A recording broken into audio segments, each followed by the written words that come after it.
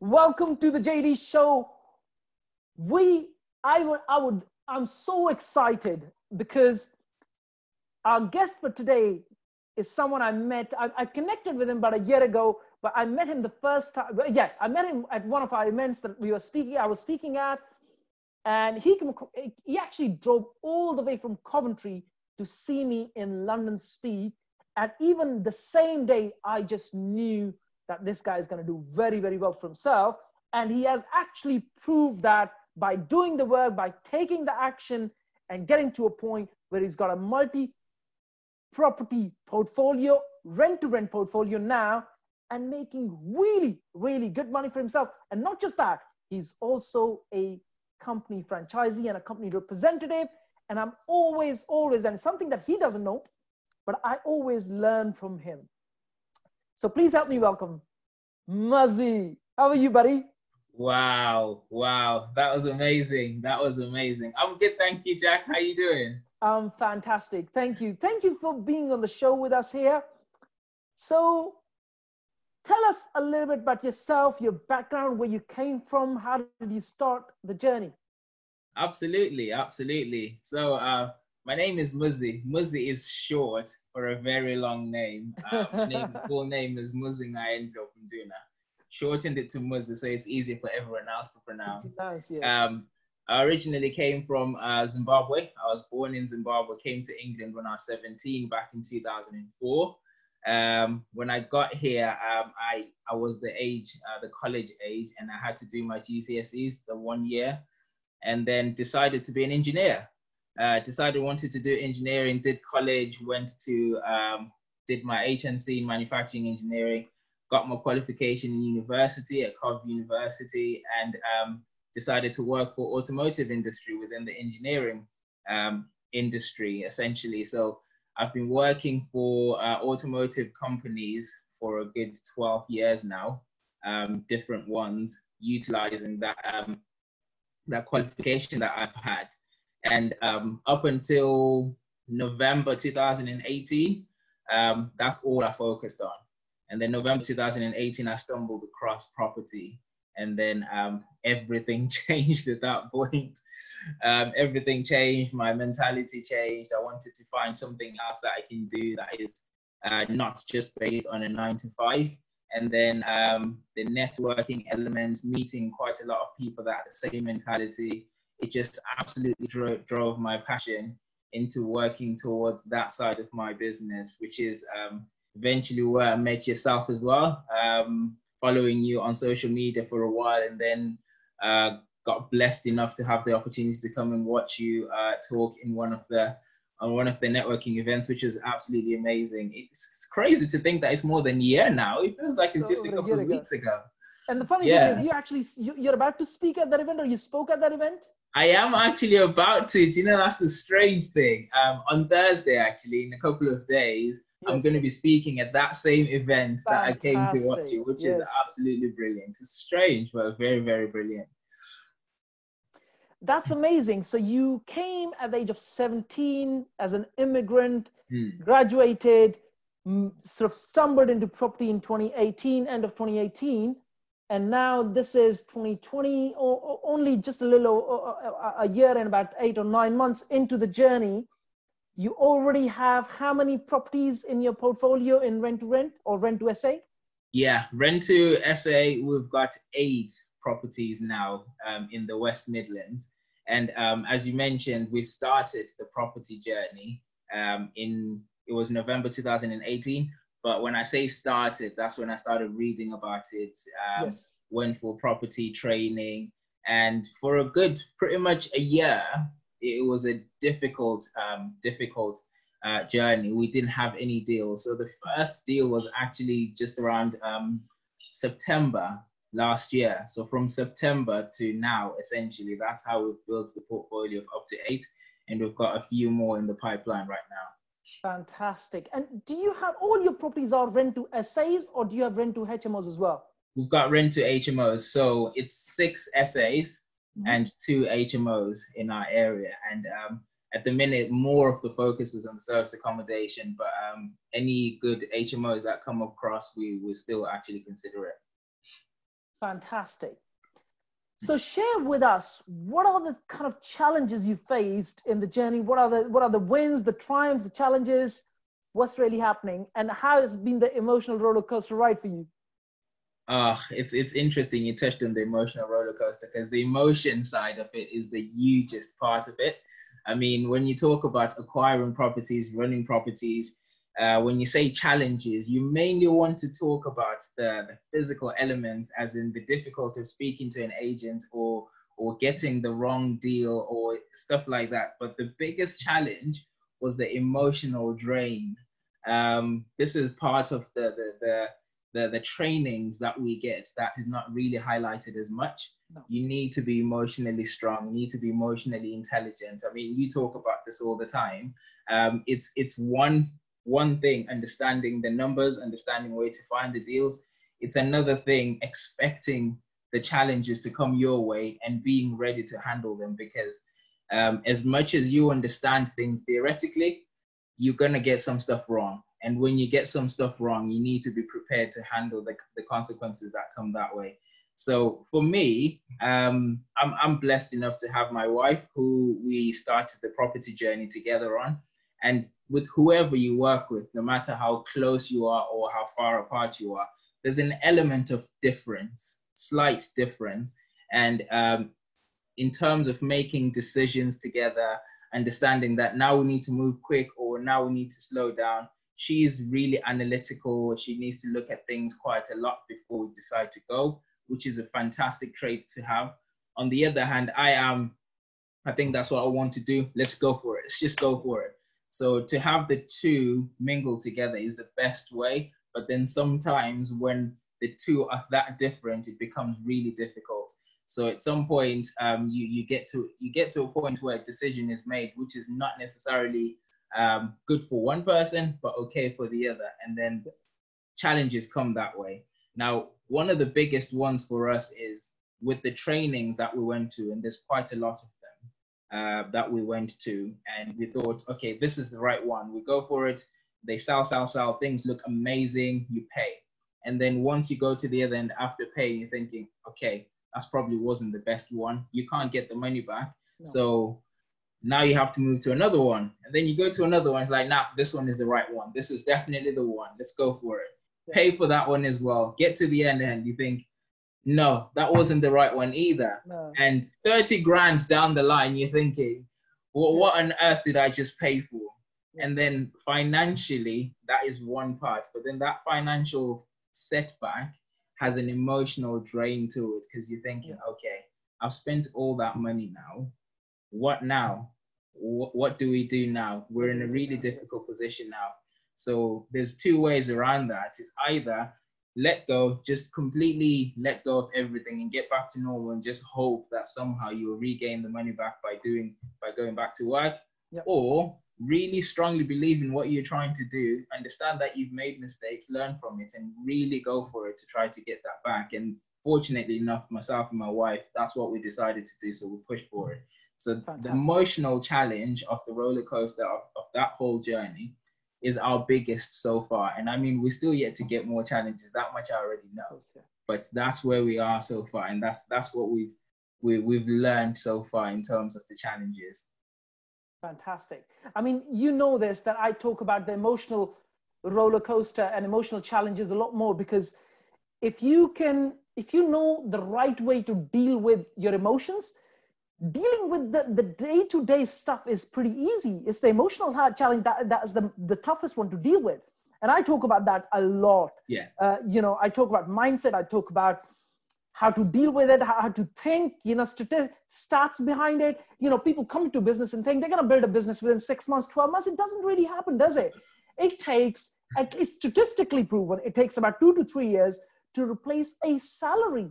And if you look at that salary, there's another research behind it, which is if you are on a 50 grand salary, that's the skills you have. That means it's going to take you 3 years to build a 50 grand salary.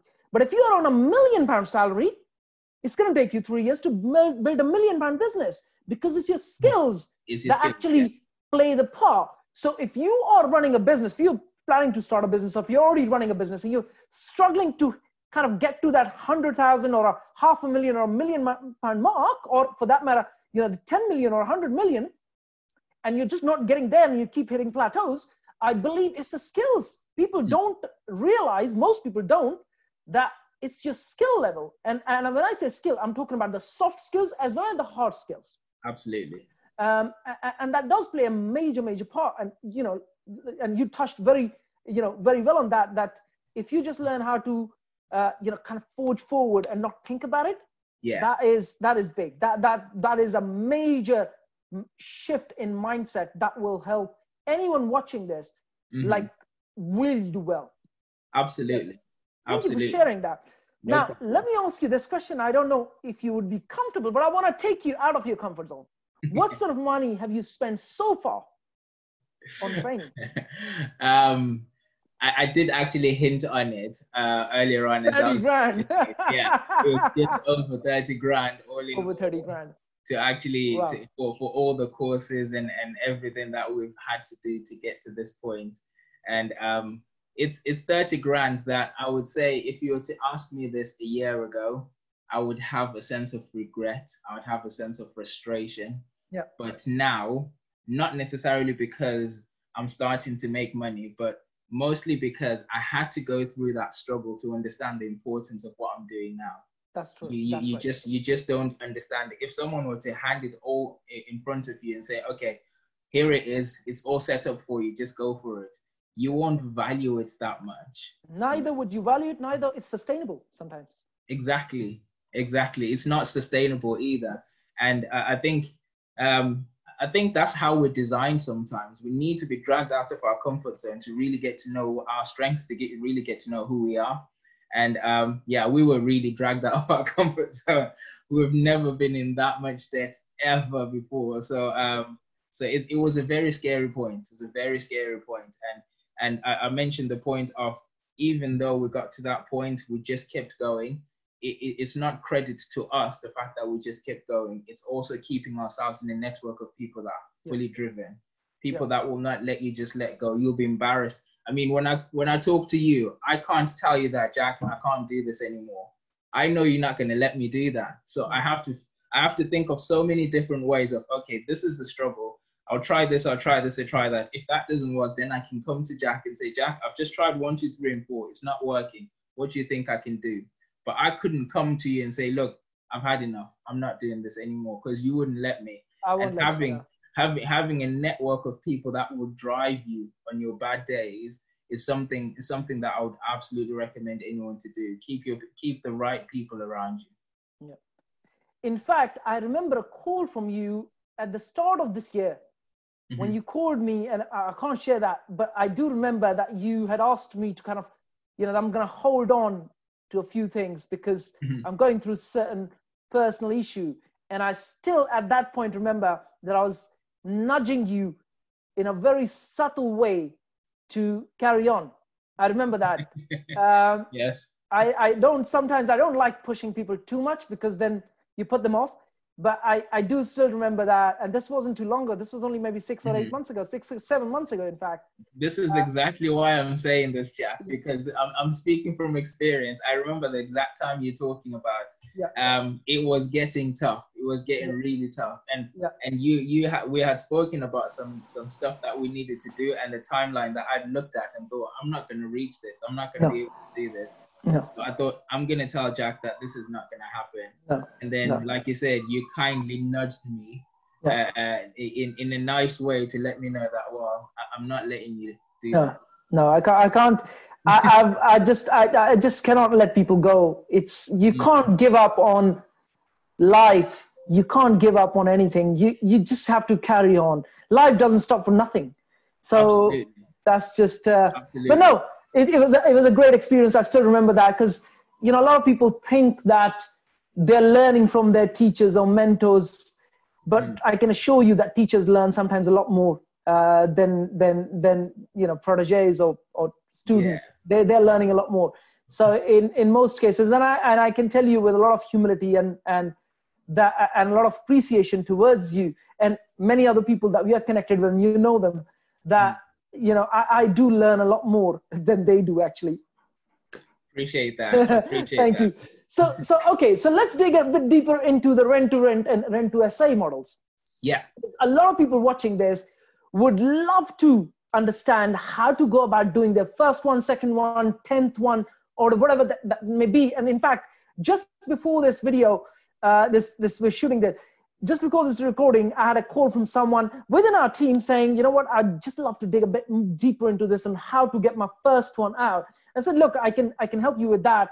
But I actually said to myself, I'm going to interview Muzzy. I'm going to get a bit more secrets, the secret sauce of this rent to rent model. And I'm going to actually give you the video so you can watch it. So give us a few tips or tell us a bit more about how to go about finding these deals. What are some things people can do quickly that they're going to go and find these deals? And in fact, let's just start with this. Explain what is rent to rent at the core, or rent to HMO, or rent to SA at the core, very briefly. Yeah, sure. So rent to rent is it's a philosophy of generating cash flow from someone else's asset. So generating cash flow from someone else's house, you don't have to buy the house, you just need to control it. I think it was Nelson Rockefeller who said the secret to success is control everything, don't own anything.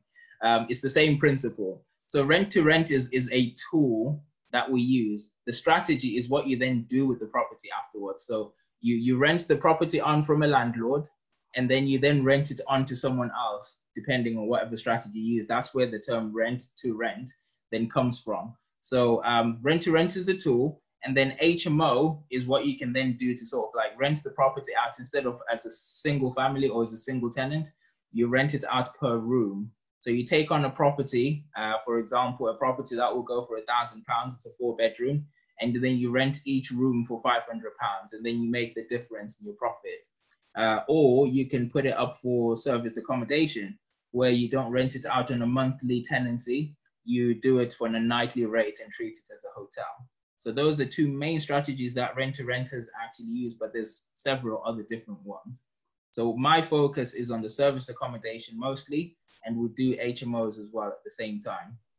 So in terms of acquiring rent-to-rent deals, I mean, if you go to training companies, you'll probably get the same thing, that you need to use online platforms to try to find the deals, get to understand the numbers. That's an important thing, especially for your first one, because your emotions, I've heard you, Jax, talk about this so many times. We make emotional decisions and then use the practical side of it to justify the emotional. To justify the logic, yes. And on your first deal, your emotions take over. The idea of having a property deal is just so overwhelming. And then you end up starting to forget that the more important thing is to make sure that that deal is going to make you money. Numbers stack up, yeah. Yeah, it just needs to stack up. And we tend to just get excited, like, I've got a deal, but is it a deal really? Or are you just taking on a liability? So really, really remember that on your first deal, second, third, the numbers need to make sense as well. Yep. But also still be humble and make sure you treat whoever it is that you're working with respect, because that's how you get the best deals. So online platforms are the obvious ones. Rightmove, Zoopla on the market. Just look out for the rent element of it. Even before you make any offers or get involved in actually taking on the deals, I would recommend use those online platforms just so you can get familiar with the numbers. If someone were to come to you now in your area and say, I've got a 3-bedroom house, would you like to take it? You need to know at that point instinctively how much that property should be going for rent. So the best way to do that is to use these platforms, use these online platforms, and just have a look at it so you can get a good range of what that looks like. So understanding the numbers and what they should look like to know what a good deal is, using that platform to try to identify the best deals in terms of location and the numbers that you're looking at. And on top of that, to know the state of the property. So I would recommend you do as many viewings as possible. Yeah. Create good rapport with agents or even directly to the landlords, because there's platforms that take you straight to the landlord, like Gumtree. Landlords will advertise their own property. Spare Room, sometimes landlords will advertise their own properties. Yes. So if you use those platforms, you're most likely going to do a viewing with the landlord. Yes. So create good rapport with them, get used to speaking that language, and get yourself used to doing that that type of engagement. That is the best way to get your first one. But also on top of that, network as much as you possibly can. I mean, in this period, we're in a difficult time where we can't get together like we used to in a big room and get to know different people. Due to COVID, yes.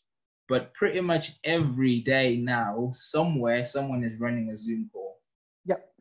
Someone is running a Zoom call somewhere. So you can actually network with people whilst you're sat at home. Yes. And I would recommend you actually switch your camera on, because people want to see who they're talking to. People want to engage and look at your eyes. That connection is still available, even if it's digital. So network as much as possible. Get to know what other people are doing. There's WhatsApp groups everywhere now about property. Just speak to people and get yourself involved in that. But also, once you get comfortable with talking about property with other people, start utilizing social media. Go on social media, tell people what you're doing. Anytime you have an opportunity to talk about yourself, tell people what you do. Yeah. Even if you are a police officer, that is your side hustle, but you actually invest in property. I'm an engineer, manufacturing engineer. I'm a property investor first. This is what I do, but on the side, I do engineering. Yeah. So tell people what you do, so that the majority of deals, actually, there's more deals that are off market than on market. And the reason they're off market is people don't necessarily, not many people know exactly what platforms to go to advertise their properties. Yes. So the powerful thing about telling everyone is you will start picking deals out that are off market. That's where they come from, because you talk to people, you tell people what you do. Yeah. So that is a really good point for anyone who's looking to start up. And it's going to be difficult, especially if it's a first time thing. It's going to be difficult to all of a sudden say, I'm an investor, or I know rent to rent, or I know HMOs. It will be very difficult. I know you went through the same thing, Jack, but starting out, to start telling people that I do investments, I do property, you get even your close friends laughing at you, thinking, what on earth are you doing? Muzzy, all you do is play football. So what do you know about property? Yeah. You know? So it's going to be difficult, but I would recommend you definitely get involved in it and start doing it. That's how I would say it is the best way to find your first deal. Fantastic. So, I mean, I know a little bit about rent to SIs, but I want our audience to kind of understand the not just the basic, but a bit more advanced strategies from this video. So let's say you approach a landlord through Gumtree or Spare Room or through any of the agents, or Rightmove or Zoopla, wherever you find the property from. Let's say you approach either the landlord or the agent. I've come across that, because I'm a broker, you know, my background is finance. So my understanding is that if you have a mortgage on the property, and let's say you have a BTL mortgage on the property, lenders don't allow those properties to be used as serviced accommodation. How do you deal with that? So we've had this case a couple of times, actually. So as you said, lenders are a bit iffy about service accommodation, and they need consent from the owners of the property. Yeah. So we have in our contract, as the rent-to-rent person, I'm in charge of the property in terms of the management itself. I haven't got the power to speak to the lender on the landlord's behalf. No. So we always try to say, okay, this is what we're going to be doing. Do you understand it? Yes, I understand it. To make sure that this is being run in the right, correct way, you need to inform your lender so that you make sure you have the right mortgage. There's so much we can do in terms of making sure the landlord gets that correct. So we put it in our management agreement to say, as the manager, this is my responsibility. As the landlord, this is your responsibility. And we put that in there as well to say, to ensure that the mortgage is correct. And that the landlord is responsible for that change if he wants to do that. Correct. So we put that caveat. And if they don't do it, then? If they don't do it, if there's any sort of like consequences that take place because of that going wrong, it protects us. The management agreement will protect you. The management agreement will protect us. If we had the power to go to the lender ourselves, we will make sure it happens, but obviously we can't. No. So we have to put the responsibility on the landlord. So you are absolutely right. The mortgage has to be correct for service accommodation, and the only person who can get that changed is the owner of the property. Okay, sounds good. This is a good news for those who are watching, that to protect yourself and your company, you got to have the right kind of management agreement in place. And I'm again a strong believer of having good agreements in place. So if there's ever any confusion, that you are protected, as well as the third person or the other party is protected as well. Fantastic. Mm-hmm. Tell us a bit more about, how do you set these things up? You know, what does it take to set these things up? Okay, so in a nutshell, once you get the property, so once you get the good news that landlord says, yes, you can have my property, go for it. At that point, after celebrating that you've got a deal, that's where the hard work really starts. Yes. Yeah. So there's a financial input that you need to consider. In most cases, it's going to be the first month's rent. It's going to be the deposit, which is equivalent to a month and a half rent in many cases. And then you have to furnish the property. Now, furnish the property is the first thing you physically do if there's no renovations required. Yes. Whenever there's any renovations required that will add value to the property, we try by all means to get the landlord involved. Yeah. Because you don't want to put too much cash into it, considering you're just managing the property. Yeah. So what we do is we do help out financially, and we use that as leverage to bring the rent down a little bit, to say, okay, we can do the painting for you, or we can just fix that issue for you. Would that be okay if we just bring the rent down a little bit so that we can balance out our income? Because in many cases, they don't have the money at that time to do that work. Yeah, I understand. So we just balance it out a little bit. But ideally, you don't want to do any renovations to reduce the upfront cost. So once you pay the first month's rent, the deposit, you start furnishing. So when we're talking service accommodation, that's where the furnishing needs to be top class, because you really want to make the property look really nice. You want to attract as many people as possible, and the attraction comes from the state of the property and what it looks like, and also the level of pictures that you actually post out there. Yep. So you want to make the property look really nice, decorated really well. If you're not really a strong interior decorating person, get someone involved who can do the work for you. It can be, sometimes it can feel like you're wasting too much money at the start, but trust me, it's really worth it. Yep. Because when people scroll through the online travel agents, they're looking for those properties that will pop out. Yeah. So you want to stop them from scrolling. Yep. And it doesn't matter what the property actually looks like. You buy, the people buy it from the pictures. From the pictures, yes. From the pictures, exactly. So once you stop them on that cover picture, you want to keep them on that profile. So firstly, the pictures need to be really nice, and post as many of them as possible. Yep. Nowadays, people love just scrolling. So once they start looking at pictures, they want to just keep scrolling. And the longer you keep them scrolling, the more likely you're going to get them to you're going to get a booking, yes. Yeah. So I would recommend really nice pictures and many of them. The online travel agents are designed now to just make sure that you have at least 10 pictures anyway. Yep. You can't post 1 or 2 like you used to before. So people can scroll, but then we post up to 34, 50 pictures and just keep you there until you actually book. So that's one of the most important things. So you're looking at the cost for furnishing, you're looking at the cost for acquiring the property, which is the rent, a cost of acquiring the property in terms of the deposit, the cost of taking the pictures as well. You might actually have to consider the bit of cost of switching the utilities if there's a need to, or actually setting them up to start with. Because remember, utilities are now your responsibility now.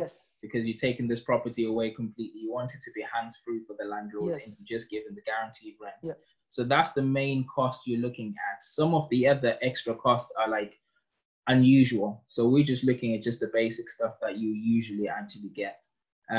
So the way we look at things is, once you've done your calculation before you actually acquire the property, you do your calculation and look at how much you're looking to make a month. Your net profit. There's a way of looking at it for HMOs. There's a way of looking at it for service accommodation. And in terms of what budget we set out for how much you spend up front, we look at the net profit and multiply it by 6, because we ideally want all the cash that we've put in to come back out in 6 months. 6 months, yeah. Yeah. Yep. So essentially, if I'm looking to make £1,000 a month from that property, my total income or my total upfront cost is going to be £6,000. Yeah. So that's my budget. So I'll think, okay, once I've paid the deposit, paid the first month's rent, this is how much I've got to spend for my furniture. Now, don't get me wrong, it's the ideal, but sometimes we can go to 8 months, sometimes we can go to 12 months. It just depends, but ideally you want it within the 6 months, just in case that deal doesn't quite work out well. Yep. Within 6 months, at least all your funds have come back out, and then you can make a decision at that point. So usually that's what you're looking at for the upfront, and that's the cost that it's going to take. Mm-hmm. Okay, so let's say, so let's say you're setting up your first one or your third one, it doesn't really matter. What is the average cost of setting up a rent to SA unit? You're talking between £3,000 and £8,000. Mm-hmm.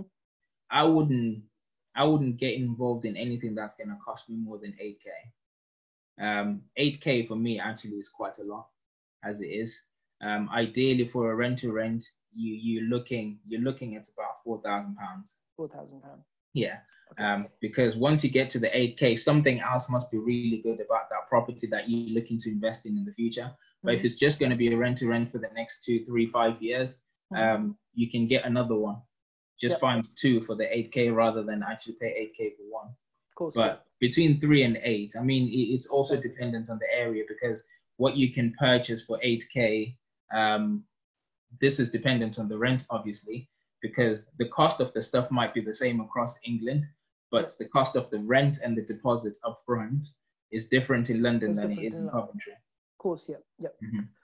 Okay, so let's say if someone is setting up their first unit or, like I said, second unit. Yeah. What kind of rental can they charge per room? Let's say in serviced accommodation, and rent to HMOs are pretty easy. You can check all of that. What kind of money can you charge for a serviced accommodation? Let's say it's a 2-bedroom flat. So 2-bedroom flat, the way we look at it is, if you're going to have a 2-bedroom flat, 2 big bedrooms, that is in double bedrooms, there's certain things that you can do with them. You're most likely going to have up to 6 people in that property, because you can either have 2 singles in each bedroom, which makes the 4 people sleeping separately, or you can have the 2 doubles in each bedroom, hoping that people are okay to sleep together on the beds. That's 4 people. And then in the dining area, you have a sofa bed. So that's the 6. That's where the 6 comes from. So you can just advertise the property as it will take up to 6 people. There's 2 ways of advertising service accommodation. You can charge per person who books, or you can just charge for the whole house. For the whole house, For me, it's a lot simpler as the whole house. I know quite a lot of people do the per person thing, and it can be beneficial because if you have more people, you can charge more. But I like to just keep it simple and say for the whole house, this is what you get. If 6 people come, if 1 person comes, you just still pay that. That's it. And have that for the house. Simple, So the question is, how much can you charge per night? And that's dependent on the area. The location, the West Midlands, 2-bedroom house, dependent on how nicely you've done it, you're looking at potentially £100 to £120 a night. Yeah, you can do it up really nice and put extra features like a PlayStation, Xbox, and all that stuff, and then just increase the price a little bit more just to justify it. Even if they don't use any of the equipment, you can. But you're looking at around £100 to £120 a night in the West Midlands. Fantastic. Okay.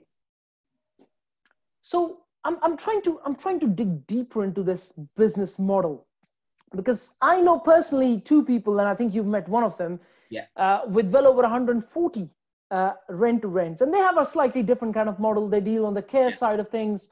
You're slightly on the different side of things. But okay, all sounds good. What is the first step anyone can take now to set up their first one?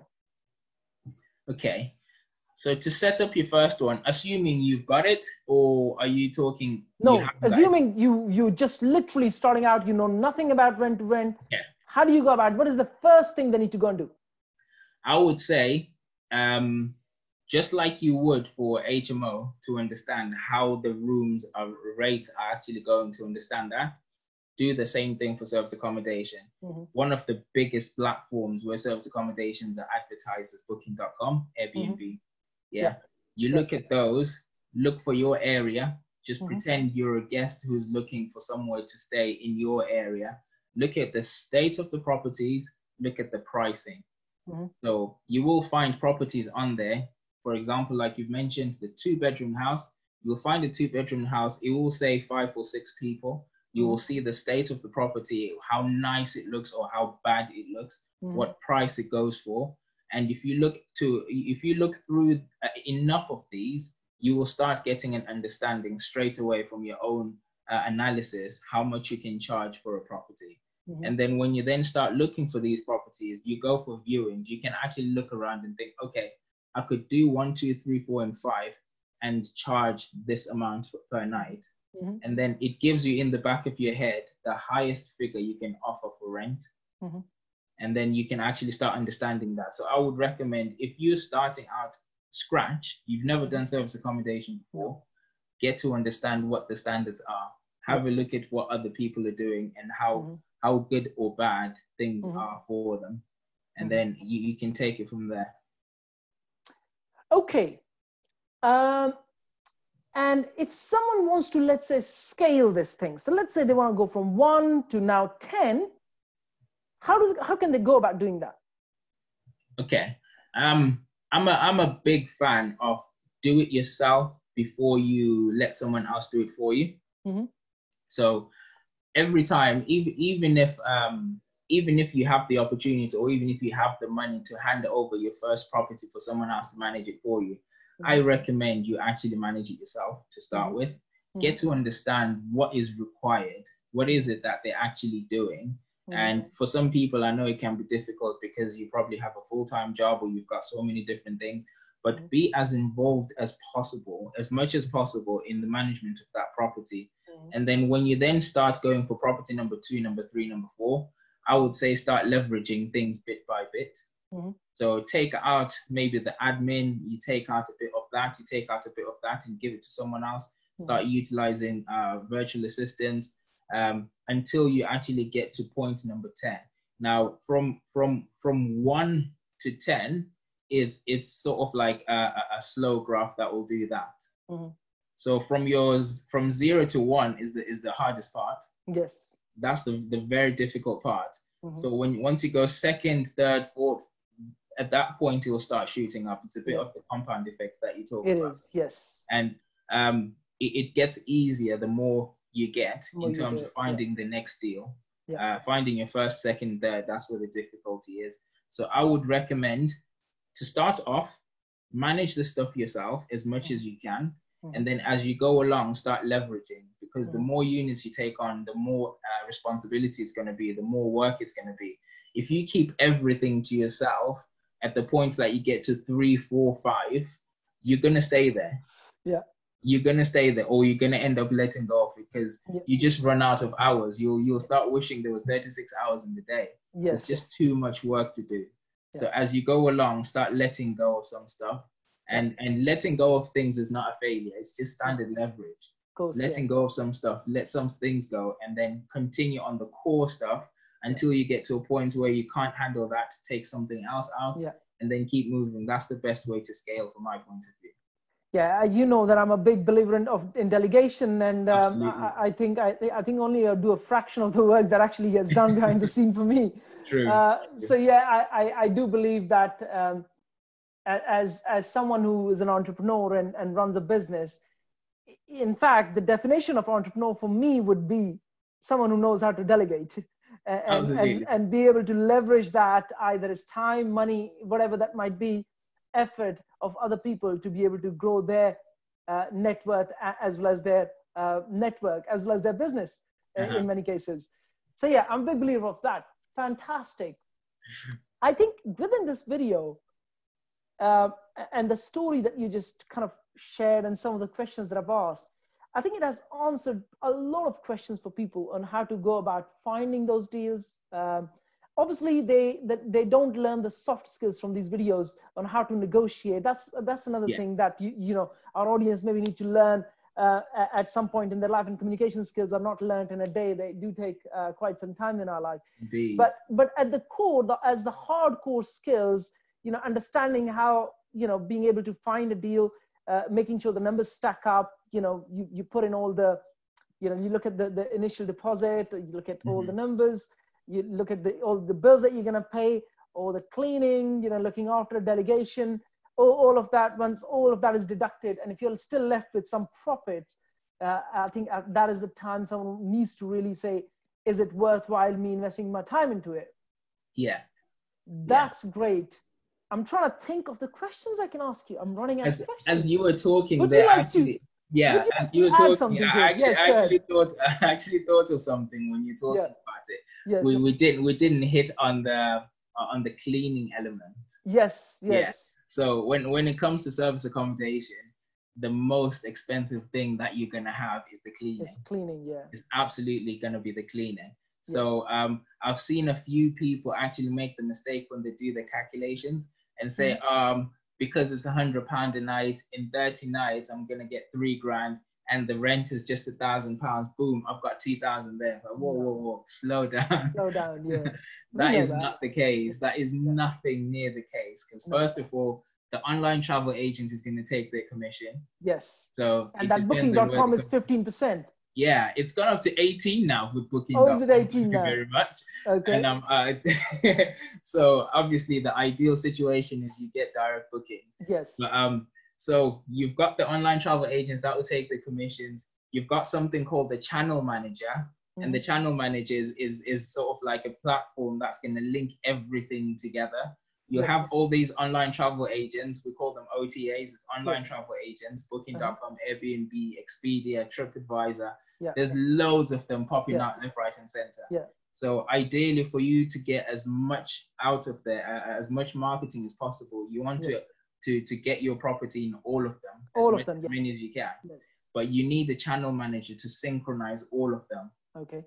Yeah. So each of the online travel agents can synchronize with each other. They can synchronize with each other. Yes. But what's difficult is once you've got them synchronized without a channel manager, if for whatever reason you decide, you know what, the demand is increasing, I'm going to move my property from £100 a night to 120, you're going to need to go and do it in every single one of them. Yes. And that can be painful. It can be painful, yes. So you want a channel manager to synchronize everything for you. Yes. So that if you decide to change anything, you change it within the channel manager. And then it just changes for everything. Yeah. So that's what you want them for. So you've got the online travel agent that will take the commission.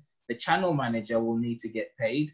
The cleaners will need to get paid. Now, the cleaners won't just charge you for the clean. They will charge you for the changing of linen as well. Yes. So you can either buy your own linen or you can hire it.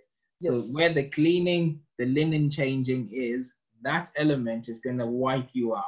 Yes. So when you do your calculations, you need to consider that. Yes. So ideally, you want less frequency on cleaning and longer bookings. Yes. So when we do our calculations, we base it on an average of 1 clean every 3 nights. Yeah.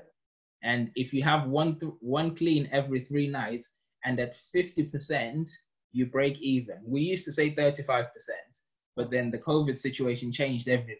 Yes. You have a good deal if you break even at 50% of yes. And then that's where you're looking at a good deal. But you need to consider your cleaning and your linen, your commission for the online travel agents, and paying the channel manager. Yes. So I've seen those 4 being omitted when people go for deals, and then they go in for deals and say, I've got a deal, I've got this. And then when you add all of these, there's no profits there. There's no profit whatsoever. There's no profit today, yeah. SA doesn't work. No. Yeah, SA doesn't work if you don't consider everything. No. You need to ensure that every single element is considered in, because a good SA is a difficult thing to find. I believe everything works if the person who is leading it knows how to make it work. Absolutely. I've looked at many business models, and I come across people where they say, you know what, there's so much competition. We don't get enough bookings. We don't get enough business. And when I actually look at their business model, it's just poor.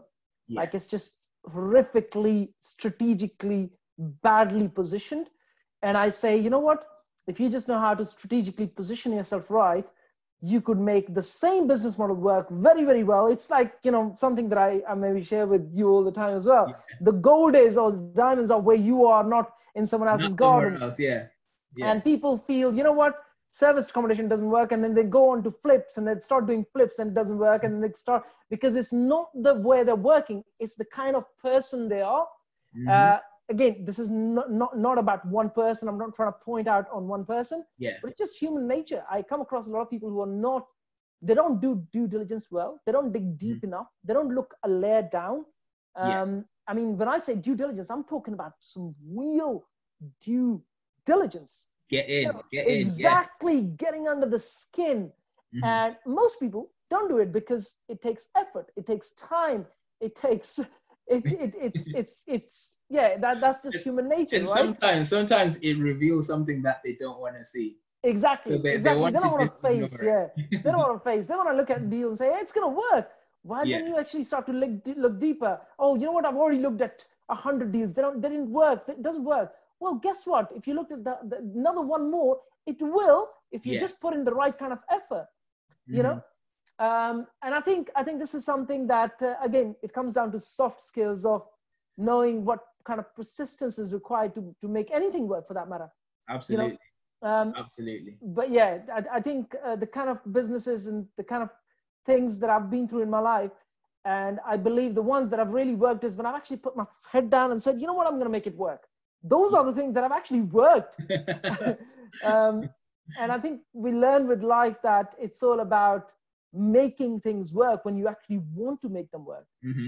And that's the difference. When you want to make it work, you will find a way. You'll find a way. If you're looking for an excuse, you'll find that too. You'll find an excuse. In fact, you'll find the excuse much faster. Much easier. Yeah. Much easier. Yes. Absolutely.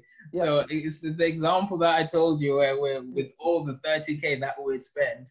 At that point, we had enough reason to let go. Excuses, to give up. We had enough excuses to say, do you know what? We've spent all this, nothing has happened. We haven't made a penny out of all of that. Yes. I remember this date. I think I'm going to remember this date for the rest of my life. The 9th of November, 2019 is the first time I made an income out of in property. Bear in mind, this is starting back in November. Yes. All the way to November. With all the work that we had done, we hadn't actually made a penny whatsoever. And it's hard to continue telling people, I do property. And hard, yet you haven't made nothing whatsoever. No. And but like you said, if you really want it to work, you'll find a way to make it work. You'll find a way to make it work, yeah. And even, I consider myself a very patient person, but even for a person like me, it got really difficult, but it's important to make sure you have the right people around you. Yes. Where you feel like, you know, I've had enough, I'm going to let go now. And someone just comes and helps you out to say, no, it's not done yet. Let's keep going. You're almost there. Yes. You need that. How did you deal with the COVID situation through your essay? So for the COVID situation, we've just touched on the fact that if you really want something to work, if you want to make it work, you will make it work. You'll find a way. Obviously, as soon as lockdown hit in the first couple of weeks of March, everything stops. Yes. Yeah. Serviced accommodation is 100% dependent on movement. Yes. You need people to move around. Otherwise, that's it. It's done. That's it. It's done. So as soon as that happened, we started getting cancellations. People stopped booking to start with. And secondly, the government announced that if you can't travel anywhere because of the virus, you have the right to get a refund. And under normal circumstances, once you've booked, you can't get a refund within about 14 days of your booking. And even people that were going to be checking in tomorrow had the right to cancel because they can't travel anymore, which is understandable.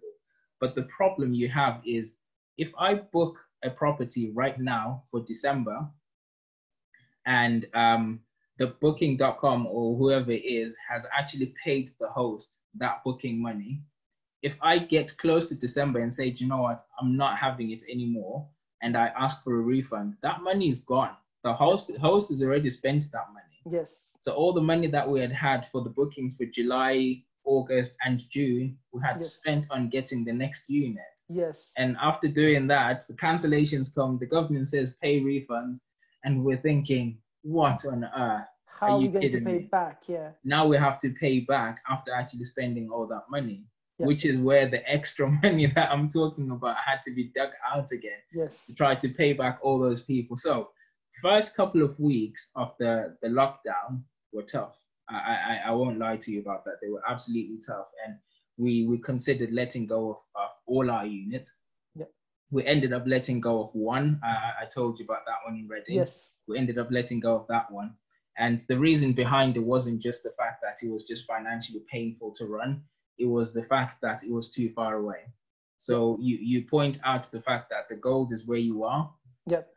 We got excited and went for a deal that was 2.5 hours drive away. I know that, yes. And even at that point, I didn't mention, but I was conscious. I was aware. Well, yeah, I could tell from your face when I told you actually. You didn't show the same excitement, and I thought, okay, maybe he's not too keen about that one. But that property was just too far away for us to. Under normal circumstances, you can manage an SA unit remotely. It's okay. Yep. But because when that situation hit, the whole virus situation hit, in terms of marketing your property, we had to sort of like shift our way of marketing. You couldn't depend on online travel agents anymore. No one is booking through there. And there's a point where the government shut them down as well. Mm-hmm. So you couldn't book anything. You can go on the travel agent, you can see the properties, but you can't book them. No. So we had to find different ways of doing it. And I remember we did a talk, and we were talking about what you can do within service accommodation. And you actually pushed me to have my own speech at that point to say, what can you do now in service accommodation? And I remember when you asked me to do that, I was thinking, I don't know. I'm struggling myself. I don't know. But that forced me to start thinking of things. So I started communicating with other SA operators. I started doing some research. I started talking to other people and just to get ideas. And I managed to gather quite a few really good ideas. And I thought before we do the talk, I'm going to try them, see whether they work. So we spoke to the hospital. We spoke to the local council. We went around local hotels, taking phone numbers from contractors that were parked outside. We even spoke to the hotels themselves. The hotels were starting to be shut down at that point. Yeah. So we started talking to them to see if there's any people in the hotel that are looking to stay for longer that have to be kicked out. We can take some of them. We started increasing our presence on social media. That's one of the things you were pushing us to do as well, to start talking about what we're doing quite a lot on social media. Yes. And a combination of all of that and collaborating with other SA operators changed things in a way that I could not actually anticipate. So we initially actually tried to survive. That was the basic thing. Yeah. Try by all means to survive, and you're going to be fine on the other end. Yeah. But then at the point that the COVID started in March, we had 4 units. Yeah. And now we've got 8. So not only did we survive, we absolutely thrived in the COVID situation. It got crazy because with all the marketing that we were doing, it's changed from I'm chasing after guests to guests coming to us saying, we need this, we need this, we need this. I was at a point where I'm like, people, I don't have anywhere to put you. All my units now are fully occupied, but people kept asking for accommodation. So the only thing that we could do is to take on some more. So I then sort of became like a guest agent where I started recommending other people. So there's no guest who would come to me and say, I'm looking for this. And I would respond and say, I don't have anything. I would say, let me see what I can do for you. And then I'll just get off and speak to loads of agents and pass them on, just start passing them on. And then actually making a profit, a bit of a commission out of doing that and working with them. So in doing that, we made money in just passing on guests, but at the same time, because we had that such high demand, we had sort of like, to a certain level, guaranteed income if we take on another unit. So we started taking on other units, and we took 4 units, which are still running right now. that is a great example. I really do believe that when it is hard times, and if you can just not just survive, but thrive, and this is something that I talk about a lot, you got to wake up and you got to be in this thrive mode rather than a survival mode. And regardless of the situation, I mean, I can wake up every morning, and I believe as an entrepreneur, not just changing lives and the way things are done, but creating magic. And this is this morning. I woke up this morning and I thought, I gotta create some magic in my business. What is it that I can do to create that magic? And I spoke with my tech team, and we came up with this idea. There's a feature that we're gonna bring onto the PE and tech platform. And that's gonna kind of create a magic. And I literally every day I wake up and I think, regardless of what's happening outside, which is beyond your control, you got to create magic in your business. You got to be able to create solutions to the major problems in your industry.